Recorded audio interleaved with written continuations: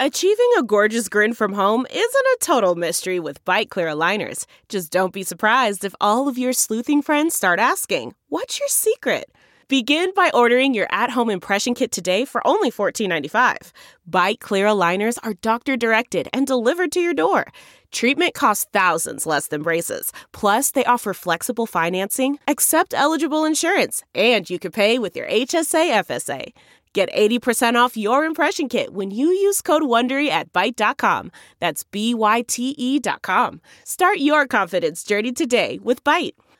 I'm Rachel True. And I'm Trent Venegas. And you're listening to Quoting Gene Roddenberry, the 100-day podcast that celebrates what would have been the 100th birthday of the man that created Star Trek. Each day between now and the end of our podcast, August 19th, one of Star Trek's biggest icons, or celebrity fans, or both, will be quoting Gene Roddenberry. Then we're going to take a deep dive into why we think this sci-fi legend still has a lot to say to the world.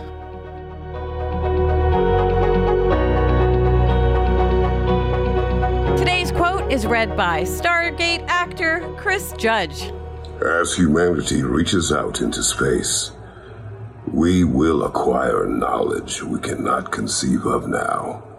Welcome back to another episode of Quoting Gene Roddenberry. And Chris read the hell out of that quote. His voice, I actually clutched my chest right here because I'm like, oh my God, I love hearing him read this quote. Welcome back to another episode, and welcome back William Matthews, who is our guest host this week, singer-songwriter, artist, and advocate. Welcome back. Thank you for having me. So, Chris Judge read this quote really, really eloquently. What resonates with you when you hear this quote? Yeah, I think about space exploration, honestly. I just think about what is it out there that is part of us. You know, they say that we are made of stars. We are made of the bits of the cosmos, right, on a molecular level. And I'm going, well, there's more of us out there. You know, there's more that is a part of us. And just on a practical level, I mean, we know the universe is abundant, which means that maybe there are things out there that can help us solve problems here. You know, maybe there's chemicals or there's things on other planets that can actually be of benefit and use to us. And so this quote to me really is about humanity reaching out because we know that part of who we are is out there. It's here, but it's also there. I love your take on that because what I've noticed in today's, the news cycle going on these days is they've released all the documents, or a lot, not all. They've released a lot of documents about aliens, right? Perhaps being sighted here and coming here. And the other thing I've noticed, though, is in the last 10 years, any movie about an alien, the alien is hideous, mean, terrible, evil, and sent here to completely and utterly annihilate and decimate Earth. And that's interesting because it's almost setting us up when we talk about art and what it does for the masses is it's almost setting it up to say it's going to be bad, you guys. It's going to be real bad. I don't know if it's going to be real bad or not because I vacillate. I think we're the bad ones sometimes, you know, or that the aliens are flying over us going, they're still bickering over skin color? No. We're not talking to them yet. But I love the optimism. Again, in the quote, it's saying, you know, reach out into space and we will acquire knowledge. And it's not just saying things and diamonds, like, because we'll find a planet made of diamonds, right? And then diamonds will be devalued or whatever. But now he's saying we can't even conceive of it. And that is exciting to me. Although I'm going to say Chris Judge made me a little scared the way he read it. He made it sound a little ominous. You know, and to your point, Rachel, about a lot of sci-fi does set up the alien visitor as adversarial. This is another reason why I will look to Star Trek, where they set the alien up as our friend or someone to learn from. And it's just a much more hopeful way of seeing the future.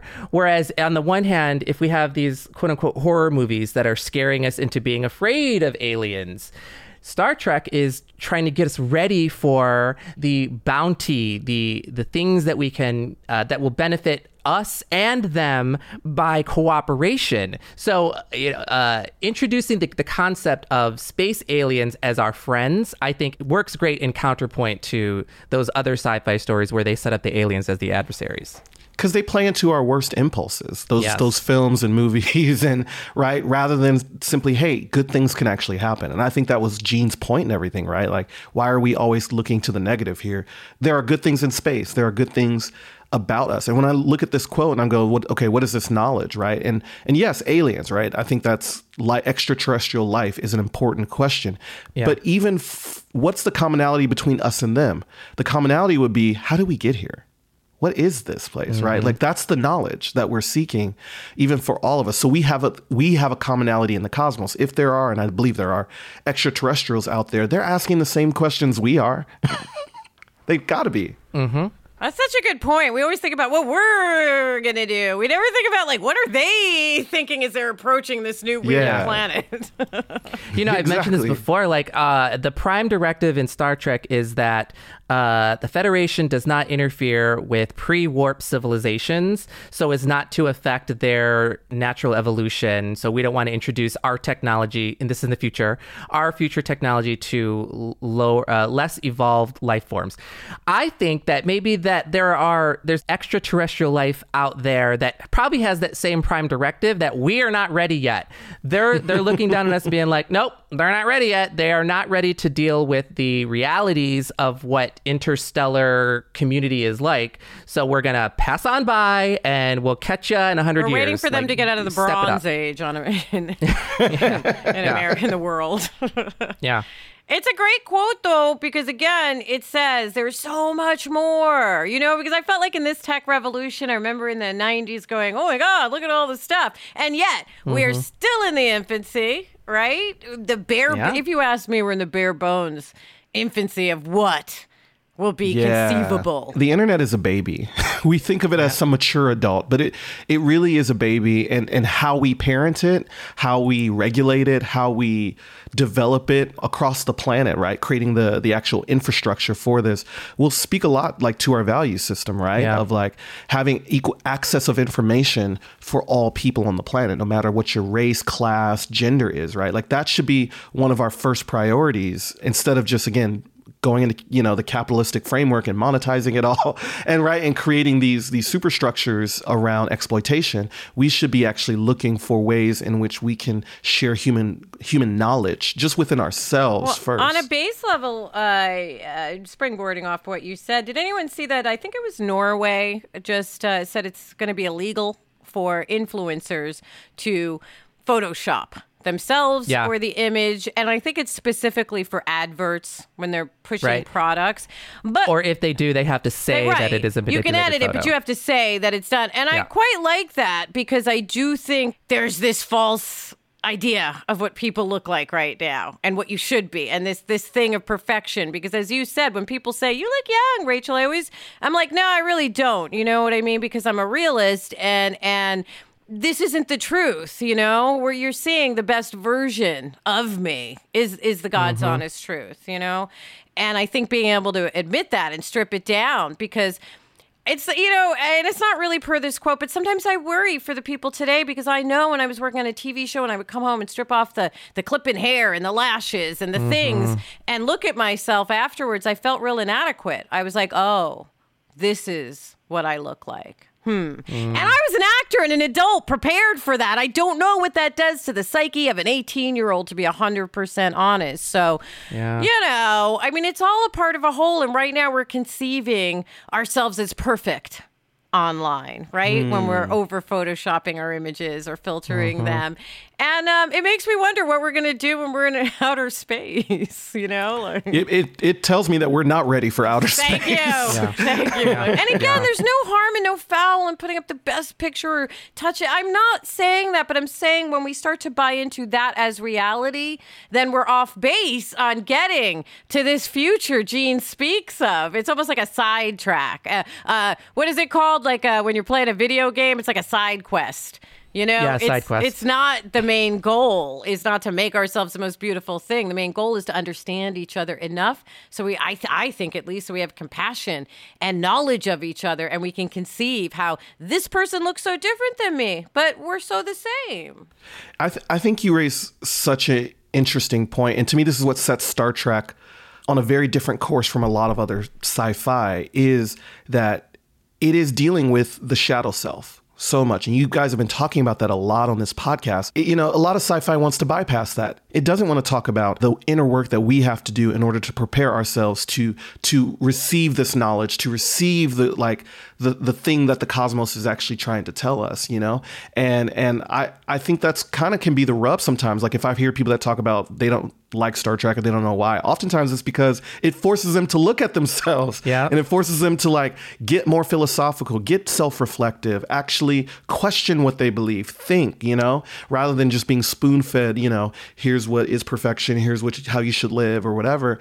I think Star Trek and Gene, in Proxy, right, is telling us that the more we see ourselves truthfully and in reality, as you're saying, Rachel, then we will be prepared to actually deal with these greater things. And I always say to people, you don't have to go spitzing your deep shadow secrets to everyone. In fact, you should be quite discerning, a word they use in the Bible, discernment, quite often. You should be discerning about who you share your intricacies with, right? Because you can have a friend who's great for hiking, but that may not be the person you want to talk about these important things. I mean, or I'm coming from a Hollywood perspective where no. How people can use that stuff against you is all I'm saying. So you want to share it with people who understand and have compassion for what you're talking about and don't throw it back at you at some other point, right? Because that's just going to make shame. Yeah. Yeah. And speaking to the last part of this quote, where space exploration will unlock knowledge which we cannot conceive of now, I think about this pretty often. I watch a lot of Star Trek. I watch a lot of sci-fi. And I think about this often in that we as human storytellers, we're conditioned to think about aliens as green skin, antenna, maybe more eyes, maybe more hands. That's the prototype for alien, right? So a lot of our stories in books, on the radio, in film, and in television, they kind of circulate around those ideas of humanoid aliens. So when I think about the part of the quote where it says where we cannot conceive of other things, so I tend to think of what if there's extraterrestrial life that is completely gaseous or is completely made of light? What if alien life has tried to communicate with us and we just don't have any concept of that it's actually a sentient thing that's trying to communicate with us or some, when I just get esoteric about extraterrestrial life, we tend to think about, we hope it looks humanoid or it might look bug-like is, bug aliens is another or reptilian. Sci-fi show. Reptilian. We can only filter through the things we've seen so far. And per this quote, there are so many things we have that we can't even conceive of. Correct. I mean, just go to a zoo and look at some of the weirdness there, right? And I couldn't even conceive. There's a sea creature that looks like an alien. That's where they got the alien from. It looks identical to the alien in the movie Aliens. And I'm convinced that there is life at the bottom of the ocean, which we cannot even reach because we haven't tried to explore the bottoms of the ocean. We don't have the means right now. Yet, though. That's why we want to go that deep, but we don't have the science yet to really build an underground lab, at the bottom of the ocean. We don't have that yet. Well, if we can build a lab that floats in the void of space, isn't it kind of similar, or at least on the same scientific principles? I mean, we figured out how to get into space and return, and we figured out how to go in space and live for We have not figured how to live in space yet, though. Humans can be on a space station for up to a year, I think, so why can't we test that here on Earth? The ocean's right there. Because we can't even find housing for the homeless when half the city apartments are empty. So there you go. I think it's political will, right? Moral courage and political will to say that this matters and this will actually help us maybe even solve some of these problems like you're talking about, Rachel, right? That. I think that actually that matters too. I think it all matters, And anyway, we're going to wrap out on this quote, but I want to just reiterate, Chris Judge read it, but I'm going to read it one more time before we sign off. As humanity reaches out into space, we will acquire knowledge which we cannot conceive of now. And that's for anything. Tomorrow, I'm going to learn something new, and I'm not going to be in outer space, right? And I'm going to learn something I couldn't have conceived of. So it's not just for outer, the future or outer space, as we spoke about in this episode and other ones. It's about your inner space too. Taking the time to explore your inner space. Maybe not just being so quick to go, it's just the way I am. I get it. Some things are just the way I am, but other things, it's the way I am, but I can shift it because I'm very attached to growing and trying to. I just want to be I want to be a better person when I leave than I was when I started. Yeah, me too. William, any final thoughts?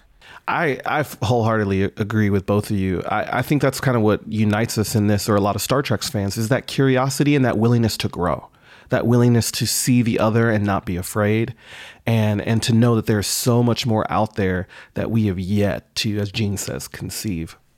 All right, you guys, if you want to see Chris Judge read the quote, where do we send them, Trent? We send them to our official Facebook, Twitter, and Instagram. And please check out this video because Chris is wearing a really great shirt and there's going to be a test. So please check out his shirt. And join us again tomorrow where William is our guest for one final time this week. One final time on Quoting Gene Roddenberry. Bye. Thanks for joining us for another episode of Quoting Gene Roddenberry. We'd love to hear your thoughts on today's quote. So tweet us, post us, DM us, whatever. We are at Roddenberry on Twitter and Facebook, and at Roddenberry Official on Instagram. Quoting Gene Roddenberry is a Roddenberry podcast hosted by me, Rachel True. And me, Trent Venegas. Producing are Claire Kramer and Kelsey Goldberg, with executive producers Trevor Roth and Rod Roddenberry. Engineering and editing are provided by Elizabeth Joy Wyndham. And special thanks to all those who were kind enough to read a quote and give a voice to Gene Roddenberry's everlasting words. Live long and prosper.